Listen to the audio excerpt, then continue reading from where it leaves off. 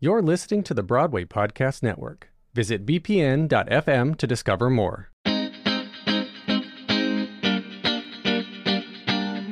lot of people are like, oh, you made it right away. But the tricky part about what looks like you're making it right away is that it actually comes crashing down on you.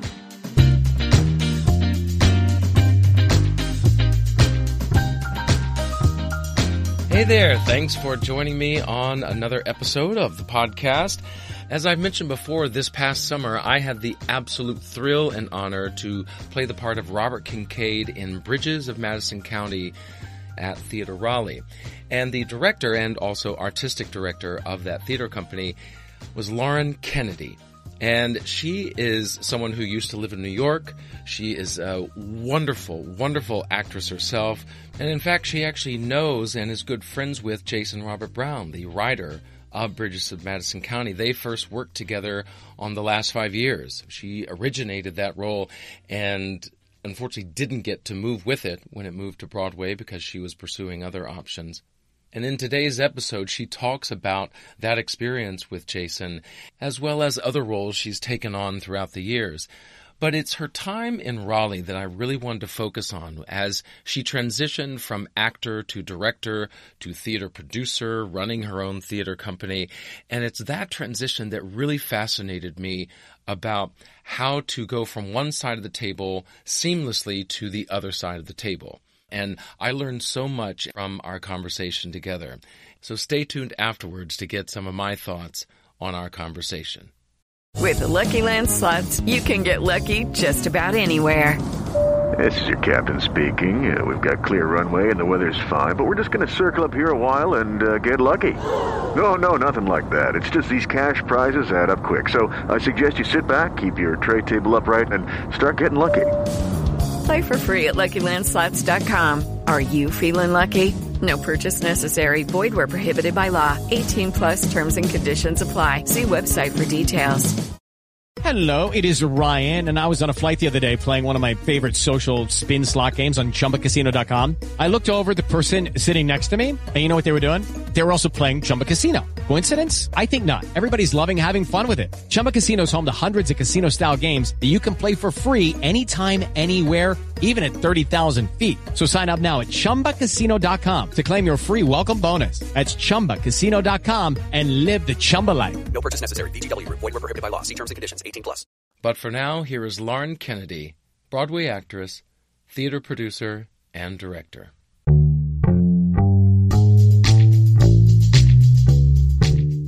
Thank you so much for being on the podcast. Of course. This is so good. And we're actually in your home, or That's right. or I guess a part of your home. You house some of the actors here. This is what we call a mother-in-law suite. Or an actor-in-law. Yes, so we house actors and directors here at the apartment at the house, as well as the housing, where you are, and we put people up at hotels, wherever. Because Raleigh, this is the area that you grew up in. You were born and raised here in Raleigh. I literally 1 mile from here. Wow. Yeah, so who knew? I would live in New York for 23 years and then come right back where it all started.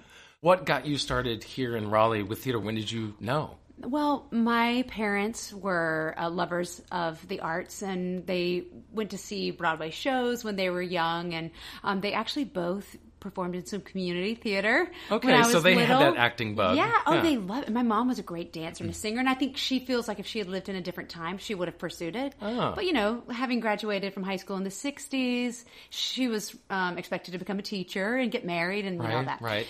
But they loved it, and they supported it, and my sister and I would go watch them perform or, whatever. And we just got bit by the bug. And my sister, almost even more than I, and she would drag me to auditions because she was pretty shy. She didn't want to do it by herself. And then that was it. Like, we were in every Sound of Music and every Annie you could have possibly imagined, Of course. Girl 1, girl 2, yep, exactly. Daughter 1, daughter 2. Yeah. I played all of them. All the Fun Traps, all the orphans. When did you think, I could do this maybe for a living? I think it was probably around 7th grade. Then I started working at the North Carolina Theater, which was a new regional theater. Now it's a premier regional theater down here. And at the time, the artistic director was Terrence Mann. Which is it's hilarious. Amazing. So here I was, this middle schooler, getting to work with Terrence Mann and all these other people from New York, and I'd see the actors come. They'd stay at the hotel, they'd do the show, and I was like, oh, I want to be one of those people that goes to another city and stays at a hotel and does a show, and then goes back to New York. And I didn't know you could make a career out of it until I saw people doing it, and that was such a great way for me to be formed by it too, because Terry had a lot of connections inside, the Broadway community or the theater community. And I remember just thinking, I don't really want to be a star. I never wanted to do movies or anything like that or TV. I just wanted to work in the Broadway community. And, I wanted to be like respected amongst my peers. And it was just such a weird dream that most people who aren't in our industry would even understand what that means. But to me, it was like, I want to be like Terry Mann, or I want to be like Beth Level, who also grew up here and I did shows with when I was in high school. Wow. Yeah. And I just saw her in the prom. I mean, and she was absolutely amazing. She's astounding. Yeah. When I was a senior in high school, I was in the ensemble of Hello, Dolly, where she played Dolly Levi. She was all of like 35. You know what I mean? But I'm sure she was amazing. Amazing. And literally later in that spring, my high school did Hello, Dolly, and I pretty much copied her performance. So I was Lauren playing Beth Level playing Hello, Dolly. Imitation, sincerest form of flattery, I right? mean, she was incredible. I so bet. Getting to watch people like that just locked it in for me. Like, I want to do that. So it wasn't just that you were around actors or performers. You were around like some of the creme de la creme of that time. I think I was certainly really lucky because of that, yeah. And so that formed where you went to school, I assume? 100%. When I was doing West Side Story, I was a sophomore in high school. I got to be one of the dancers, and a guy named Joe Mahowal, who's an actor in New York, was playing Tony. And I was like, "Where did you go to school? Like, I want to know where you go to do this." Mm-hmm. And he said, "Cincinnati Conservatory of Music." And I was like, "Great, that's where I'm going." And that was it. Like, I put my sights on it. I auditioned for it. Did you apply anywhere else? Well, I did, but it was the first place I got in, and so I canceled the rest of my auditions. Nope. I was like, "Nah, forget it. That's where I'm going." That's where Joe Mahowal went. Well, and a bunch of other Broadway lot of, people. yeah, So, yeah, amazing CCM people. has become like synonymous with, great musical theater people. Yeah. But you did not finish school. I did not. No, because a little audition got in your way, right? Well, so my sophomore year, an agent came to do a master class. Jim Wilhelm, who's my agent to this day at DGRW. How about that? And he came and gave a master class. And at that point, they were only letting seniors sing for him because they were getting ready to graduate and go to New York. But there was time left over, so all the underclassmen put their name in a hat. And he drew out 2 names, and mine was one of them. And I got to sing for him. And that summer, when I was working at the Music Theater of Wichita, I got a call from him to go in for the understudy for Ellen and Miss Saigon on Broadway.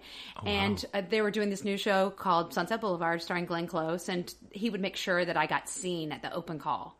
I was like, all right, sure. Okay. So you were in Wichita at this time, and he said, come to New York for these 2 auditions. Yeah. And so I just put myself up at a hotel. Oh, no, I might have stayed with a friend. I can't remember. But I went to those 2 auditions, and that was it. I mean, I got a call back and auditioned for Trevor Nunn and Andrew Lloyd Webber on the stage of the Marquee Theater randomly. Wow. And I was all of 19 years old. I was like, what is happening? Like what was going through your head? Like, okay, you had seen great performers in Raleigh, but then how did that translate to now you're on stage in New York? Yeah, it was crazy. I mean, you think you're prepared, and then you're like, I am in over my head. Because I was also at this audition that was on the stage at the Marquee with top New York dancers, and I'd hear people singing from the other room. Mm-hmm. And I was like, oh my God, what am I doing here? And, so much of me probably really wasn't ready for it, but I don't know. I think part of why I ended up getting that job is I was just fearless and raw, and I didn't know the game yet. You knew it was a big deal, but you didn't know to be scared of it or to overthink it at that time. Yeah, because I thought, never in a million years am I going to get this. I'm just going to go have fun. Yeah. And then what do you know? Next thing I know, I'm on a plane to LA to go do the premiere out there for 10 months. And then we did it on Broadway the next year. And so bye-bye CCM. Yeah, so I left CCM. Yeah, which is they did their job for 2 years. I was sort of ready to go, though I loved my training there and I loved my teachers and the program is fantastic. There's part of me now, I'm getting ready to turn 46. There's a part of me now that thinks, oh, it would have been nice to have got my degree. Right. And I toy around with thinking about getting some sort of degree, but I think our paths take us where they're supposed to. And you've certainly gained your own kind of life degree with all the experiences that you've done. And that is a big part of what a lot of people will say when you work in our business is that it's the school of life. You know, you learn on the job. So. With Sunset Boulevard, so you're 19, 20 years old as you go through the LA performance, and then you finally get to New York. Was there a different energy? Oh, 100%. As a matter of fact, the whole time I was in LA, I was not 100% happy because it was just LA, and I didn't ever have any dreams of being in LA. So I was like, this opportunity is amazing, and working with Trevor Nunn and Bob Avian and, you know, David Caddick and Andrew Lloyd Webber, for God's sake. It was so like a dream.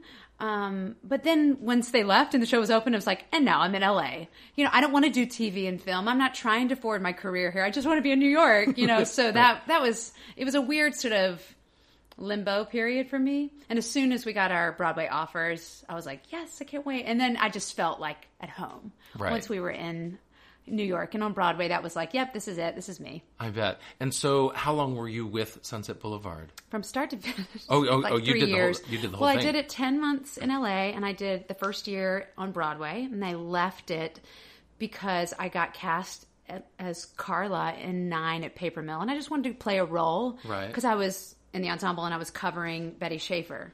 So I left it, and then there was 9 months where I was just doing regional theater and pounding the pavement. And then I toured on the national tour as Betty Schaefer, which is the role I understudied on Broadway. So it was like 3 years altogether. Right. So you really lived that show. I really did. And then, so the funny thing is that, you know, a lot of people are like, oh, you made it right away. But the tricky part about what looks like you're making it right away is that it actually comes crashing down on you. That kind of Broadway always working on that level is unsustainable. Yeah. And there was 2 years after that I didn't work. And so what did you do after Sunset Boulevard? I mean, what were you expecting to, I'll just do the next show? Yes, of course, because I was so naive. I was like, yeah, they're just going to keep coming. And they didn't keep coming. That 9-month period when I left to go do Paper Mill, that was a real dry spell for me. And I was like, oh, God, what am I going to do? Like, I'm not booking the jobs. Right. It was a rude awakening. Then I got the tour, and so that was great. And then right after that, I came off the tour, and I did get Sideshows to be the standby for Daisy Hilton in Sideshow. But that was all of 3 months. Right. That gig was so fast. I had forgotten how limited of a run that was. I mean, it opened and was gone in 2-3 months. Well, so this is one of the metrics that I always say, because it was the best understudy standby scenario you could have ever imagined. I was standing by for Emily Skinner, and she told me from the first day of rehearsal, she was like, girl, I am not going on every day. You'll do at least a show or 2 a week. And I was like, really? Great. So I ended up doing 33 out of the 99 shows we did. But that was it. 99 performances on Broadway. That's it. And you did a third of them. I did a third of them. Wow. I know. That's Isn't that pretty crazy? Great. Yeah. I mean, the same thing kind of happened to me on the Addams Family, because I was understudying Mal on that tour. And our Mal would go out. So I was probably on at least once a week, once every couple of weeks. Yeah. And so over a 1.5 span, I did like 40 or 50 performances. I mean, it's amazing. Yeah.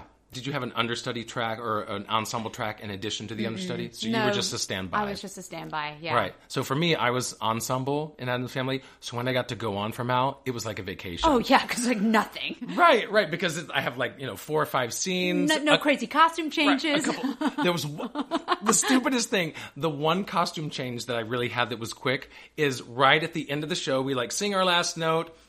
10 seconds later, I have to run off, change completely out of a suit and put on this tie-dyed thing with a headband in 10 seconds and then run off for a bow. That was it. That's it. A quick change for the bow. Sounds about right. Thanks, Broadway. Thank you very much. So Sideshow, I would assume, was a disappointment to much of the cast for the way that it closed so soon. It was so upsetting. It was sad because it was such a beautiful piece and we were all so emotionally invested in it. So that was a disappointment. And then, yes, after that, I really had a dry there's spell. A few years. Yeah, and then mainly because I didn't want to continue understudying. I wanted to maybe I should put some parameters up for myself and say, you know what, I'd rather play leads at regional theaters than being an understudy on Broadway. Otherwise, I'll always get caught in that. And, you know, I didn't work. Right. There is that transition because you have to kind of force casting directors to see you oh, we just thought you were always going to be the understudy, because I've kind of fallen into that trap as well. So for years in New York, I'm basically seen as, a good cover understudy, but then regionally, then it's like, okay. You're the star. Right. Yeah. Now we'll give you some lead roles. So it's... it's such a weird political game, isn't it? Yeah. Yeah, so I sort of ended up putting like a line in the sand about it, which now I look back and think, I should have just worked. I should have just said yes to everything, because what I really look back and think about my sort of professional career as an actress is that I just loved the people. I just loved being in the room. It didn't matter in what capacity. In the end, I thought it did when I was younger, but now what really drove me was just to be a creative voice in the room in whatever capacity I could be. Right. And so, I don't know. Maybe that's a word to the wise, just say yes to things, because ultimately I think that's why we do it, is because we want to be around like-minded, creative people and making something magical. And working with people who are like at the apex. I mean, when I've been in the ensemble, these people that are doing leads, I look up to them. They're so wonderful in what they do, perfectly cast. And, like for Adam's Family, there were a few moments where Jerry Zaks needed me to do something, so you still get those moments. So cool. It's awesome. Yeah. You want to play up, and learn from people. Which is interesting whenever you've done regional, that then you're kind of the person at the top, and you have all these people that are just coming out of school or this or that, and now they're looking up to you. Yeah. Did you find that whenever you would go regionally? Yes, and I find it here in this job too all the time, which is great. I love that part of it as well, but I still am trying to make sure I'm challenging myself even now to bring people in who are better than me, smarter than me, more interesting than me, so I can continue to make sure I am learning and being creative.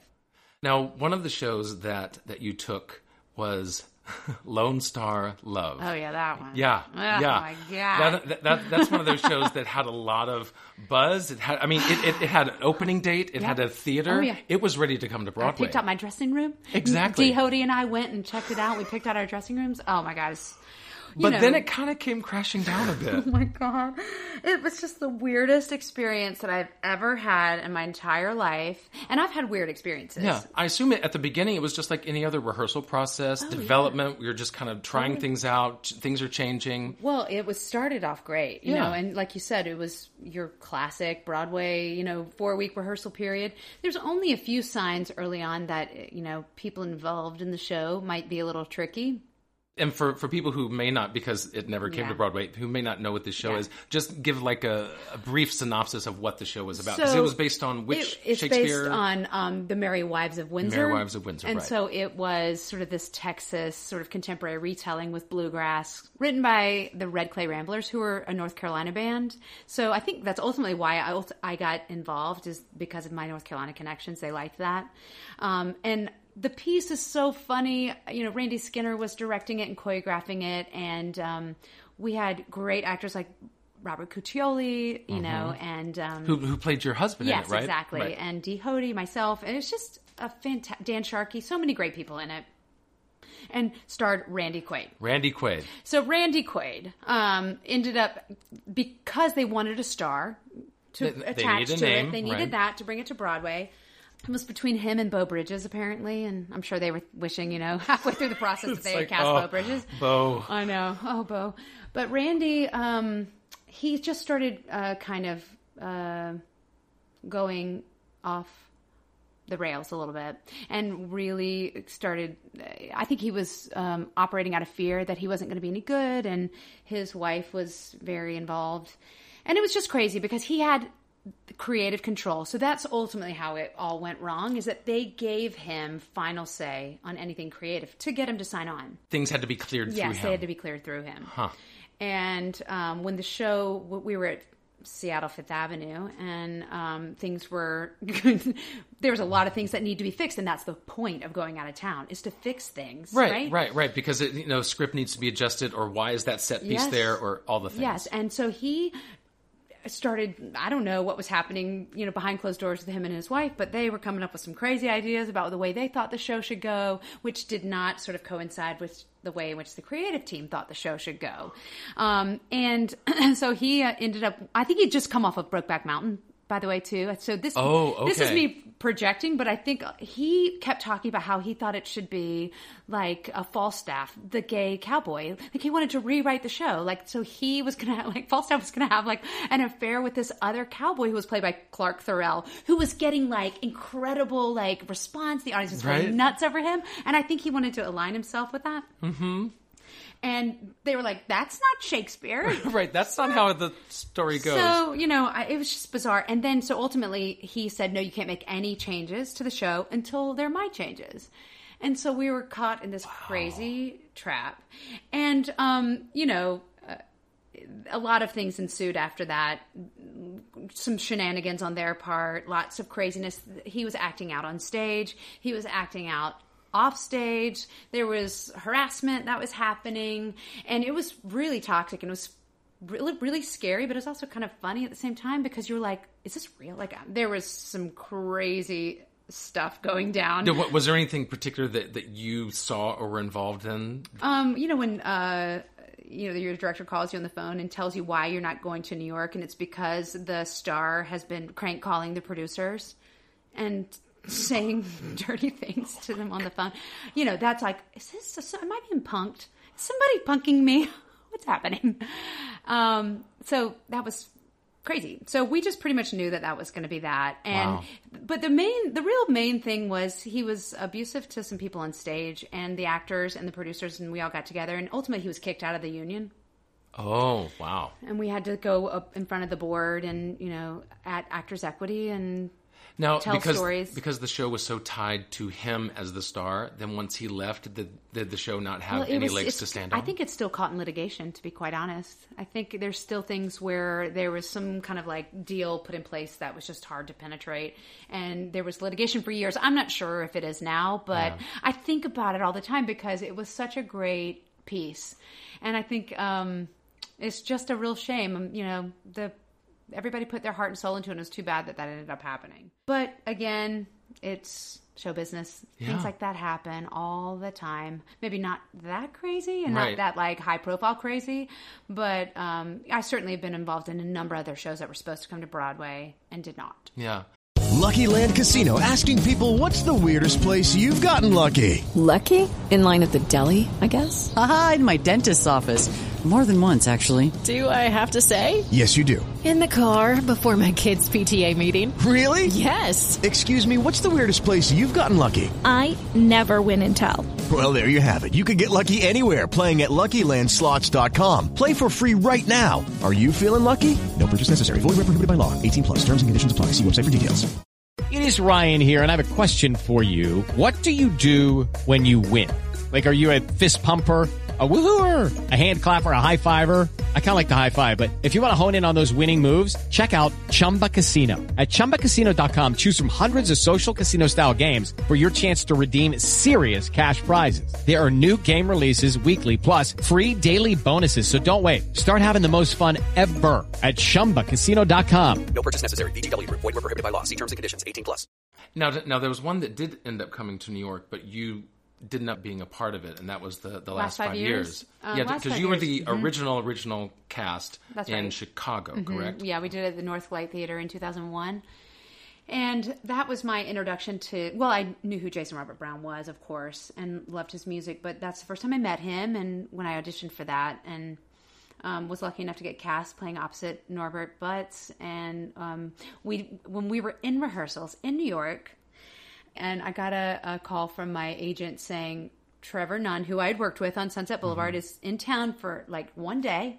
He's going to see 5 girls to play Nellie Forbush at the National Theatre in London, and he wants to see you.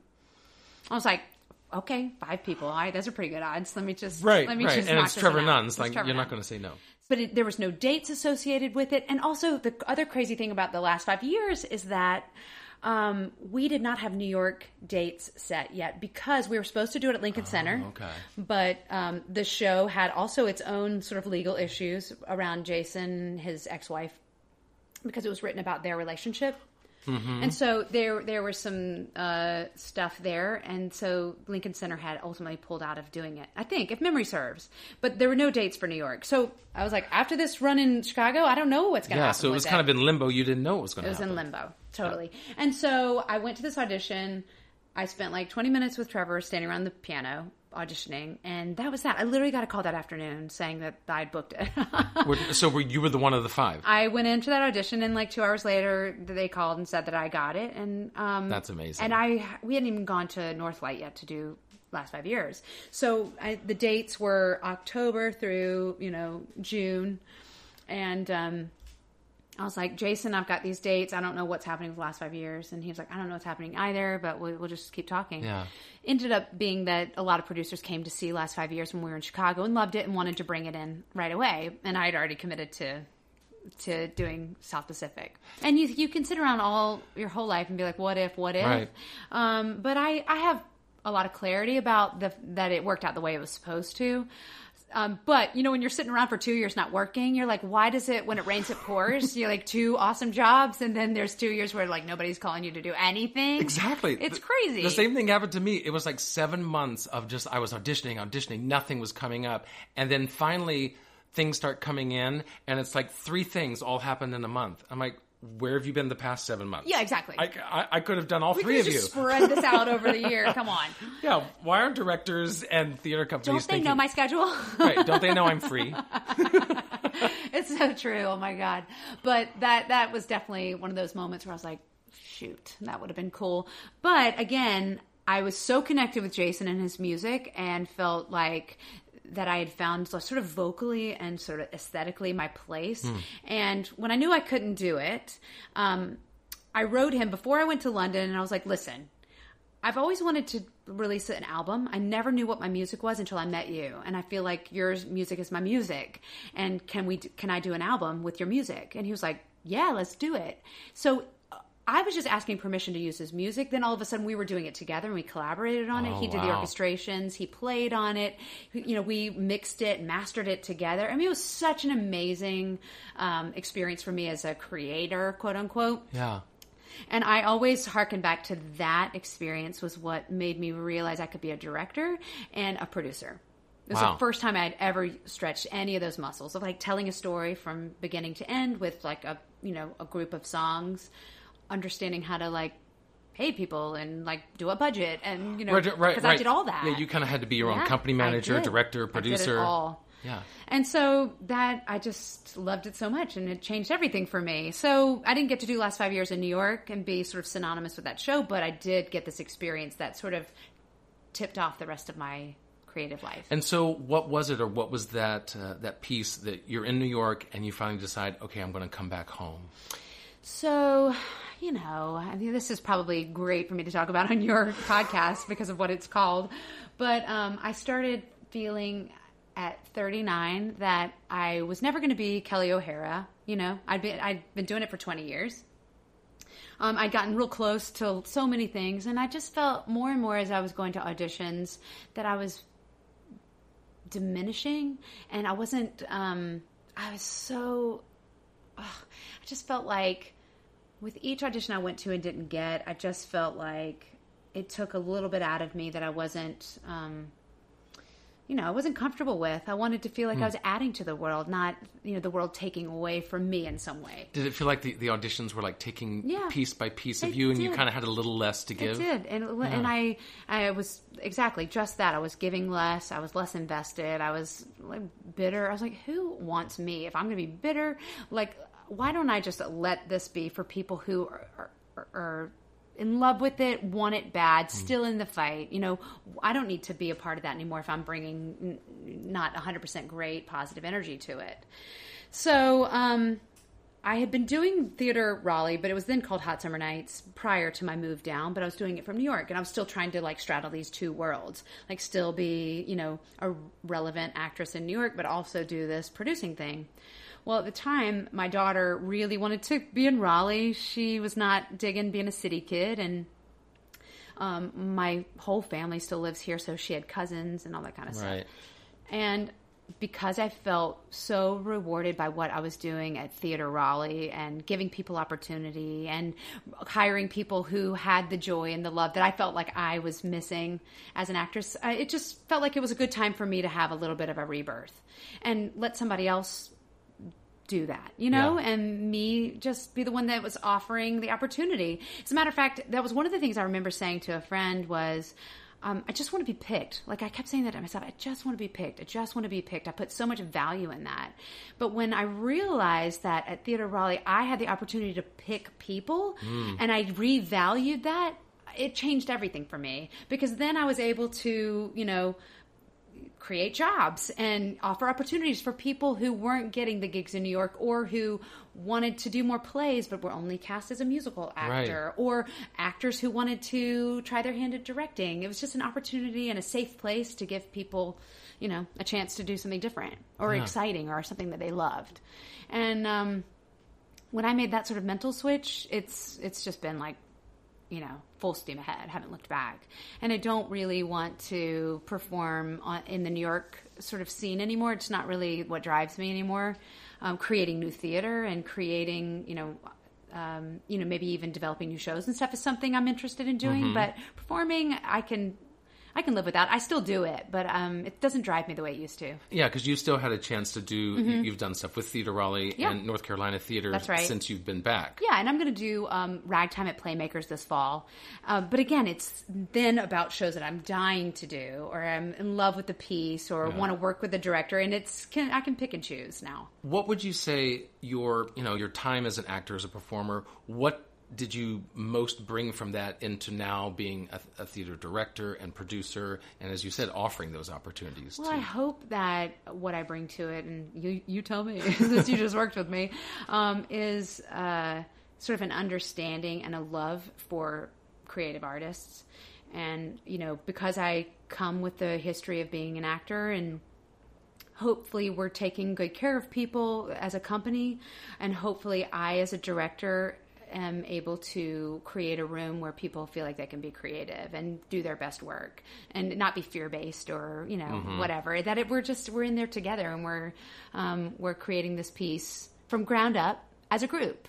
So, I hope that's what I'm bringing. I also think that offering the opportunity is a part that is really rewarding for me. If you could look back on, Lauren, the actress in New York, now that you're a director, what would you tell the actor part of yourself? I'd tell her to calm down. Stop trying so hard. Because we do. Yeah. We do push it. We sometimes bring desperation into the room. There's all these things and expectations that we put on ourselves in that room. Yeah, and, it's so funny because I worked with Mike Nichols in Spamalot, and I had the opportunity to have a 2-hour rehearsal with him. And I'm traumatized by it, by the way. I'm going to preface the story with I'm traumatized by it. But he was fascinating, and he is so old school as a director. But he pretty much ripped me apart and was like, why are you trying so hard? If you were to encapsulate what he said to me, it was like, you are playing a diva, somebody who expects the world to come to her. Why are you working so hard? And I thought that was a great life lesson, ultimately, not only on stage, because I was so mad at him and so mad at everybody else that night. And I ended up just going on stage and being like, F you. I hate this audience. I hate Mike Nichols. I hate everybody. But it was hilarious. When I did that, the audience went nuts. Yeah. Because I didn't give a rat's. You know what I mean? So I ended up trying to put my bitterness aside about how he had hurt my feelings, and then just sort of kind of adapt it to my life and take it into let's turn the tables around. I don't have to be everybody's favorite person, or I don't have to be in this business to please everybody else. You can turn the tables and say, what does Lauren want? What is Lauren going to get out of it? And, anybody as an actor can do that and say, you know what, I'm going into this audition, but it's not like, please hire me, please hire me. It's just, this is what I have to offer. It's one of your many options. If it doesn't work here, it'll work at another audition I have, tomorrow or the next day. Because we end up being so desperate sometimes, and we shoot ourselves in the foot.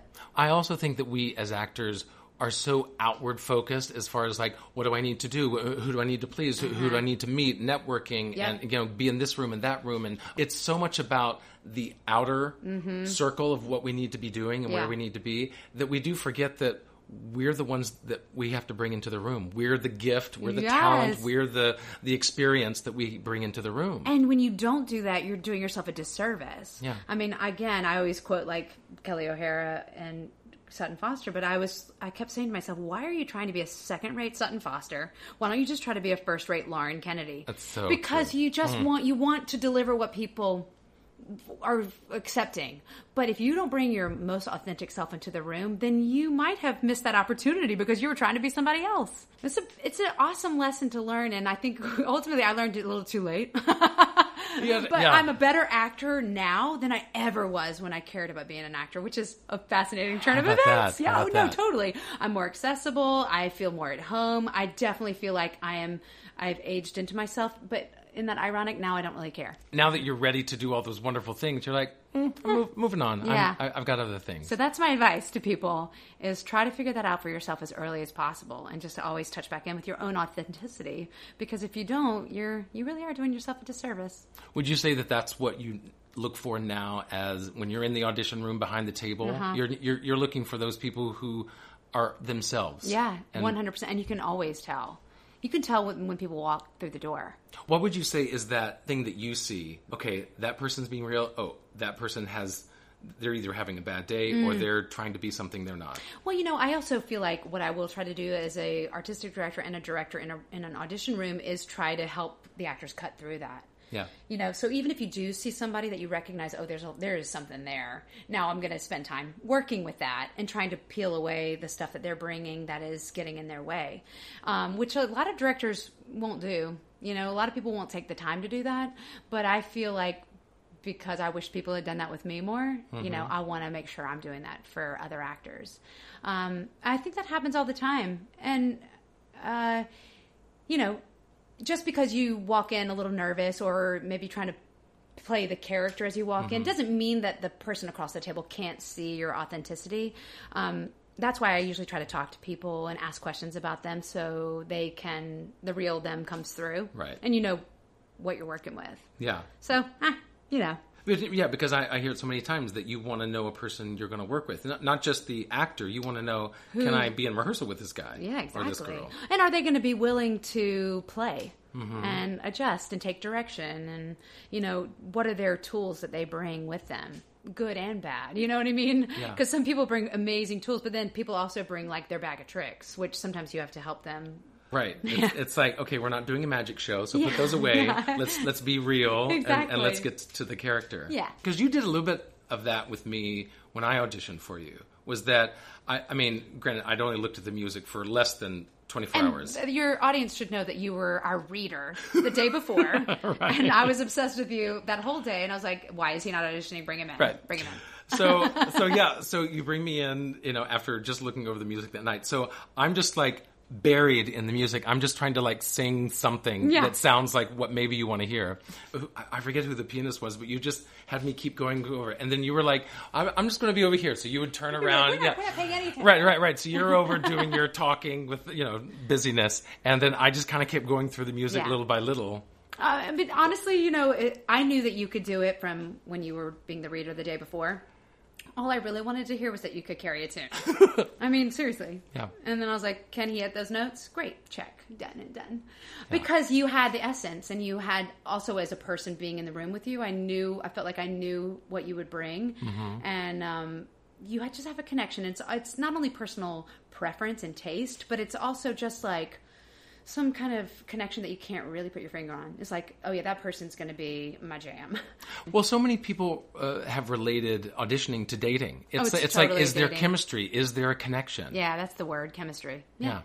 Well, thank you so much. This has been a joy to talk to you. To you. I know because we've had a chance to be in rehearsal, but now just to kind of like you sit get to back hear all my stories and shoot the breeze, right? Yeah. So thank you so much for sharing those. Thanks for having me. Lucky Land Casino, asking people, what's the weirdest place you've gotten lucky? Lucky? In line at the deli, I guess? Aha, in my dentist's office. More than once, actually. Do I have to say? Yes, you do. In the car before my kids' PTA meeting. Really? Yes. Excuse me, what's the weirdest place you've gotten lucky? I never win and tell. Well, there you have it. You can get lucky anywhere, playing at LuckyLandSlots.com. Play for free right now. Are you feeling lucky? No purchase necessary. Void where prohibited by law. 18+. Terms and conditions apply. See website for details.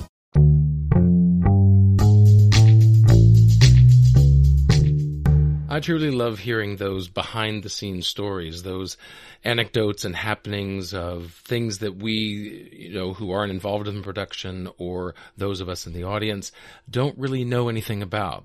I mean, her story of Lone Star Love, wasn't that crazy? I mean, it's truly amazing how some actors act. Right? I mean, it's kind of wild. And it was really interesting hearing her stories of that show and other shows that she's been a part of, how she got started. It really seemed like the stars aligned for her to find the path that she did in getting to New York and getting on Broadway. But there was something that she mentioned that really stuck out to me in this conversation we had.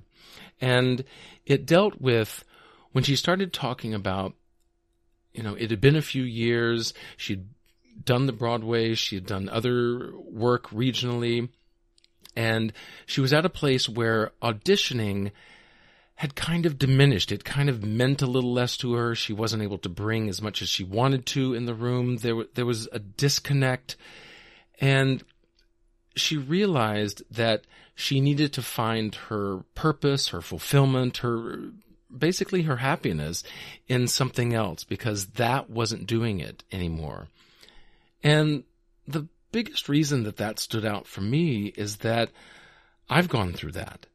And I don't know if you have as well, whether it's through auditioning or directing or producing or any other part of this business. But I think there's so much creativity, there's so much of ourselves that we put into performing, into creating theater, that it's hard to be 100% all the time. I mean, there's no way that's going to happen. You're going to have those highs and you're going to have the lows. But when you start to realize that even in the highs, that this business isn't quite what you thought it was, or it doesn't mean as much as it used to, or the wonderful things that you used to do aren't as fulfilling as they once were, then that's something that I have gone through myself. And I've started to wonder, do I need to look elsewhere? Do I need to focus more on directing? Do I need to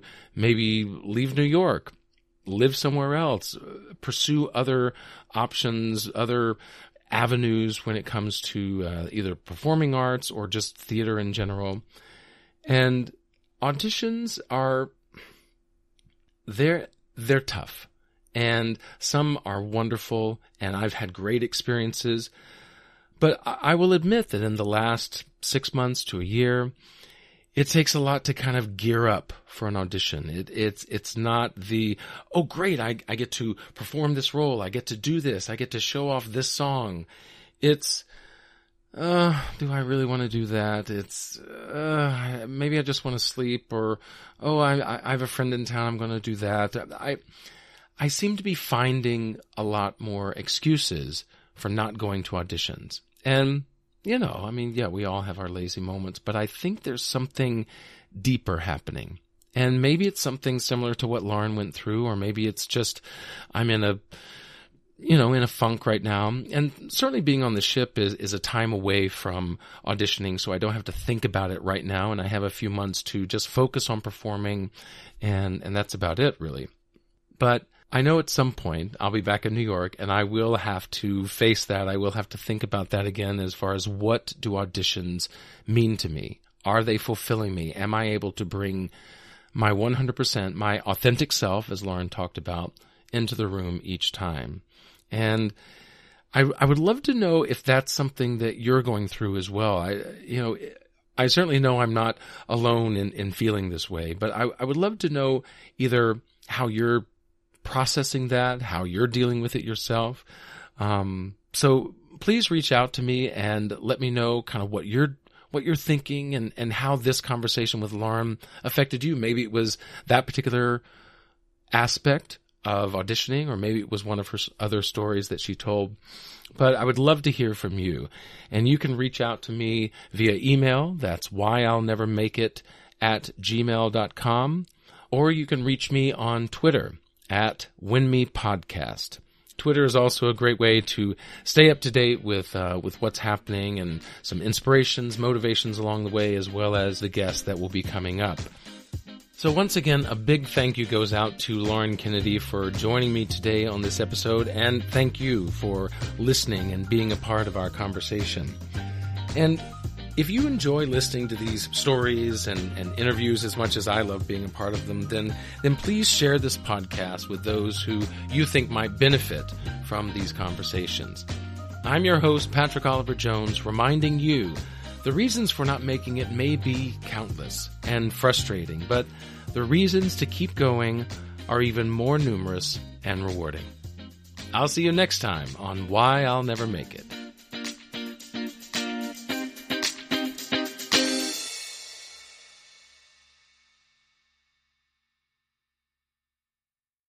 Hey, it's Leslie Odom Jr. here on the Broadway Podcast Network to tell you about the Rise Theater Directory, a program of Maestro Music. Rise is a national online resource designed to connect and empower backstage and administrative and creative theater professionals from underrepresented backgrounds. If you work or aspire to work in the theater community, this can help you find your next project. And if you hire theater professionals, search the Rise Theater Directory to find your next team. Create your profile now and get more information by visiting risetheater.org. That's theater with an RISETHEATRE.org, because only together we rise. Hey guys, it is Ryan. I'm not sure if you know this about me, but I'm a bit of a fun fanatic when I can. I like to work, but I like fun too. It's a thing. And now the truth is out there. I can tell you about my favorite place to have fun. Chumba Casino. They have hundreds of social casino style games to choose from with new games released each week. You can play for free anytime, anywhere. And each day brings a new chance to collect daily bonuses. So join me in the fun. Sign up now at ChumbaCasino.com. No purchase necessary. VGW Group. Void where prohibited by law. See terms and conditions. 18+.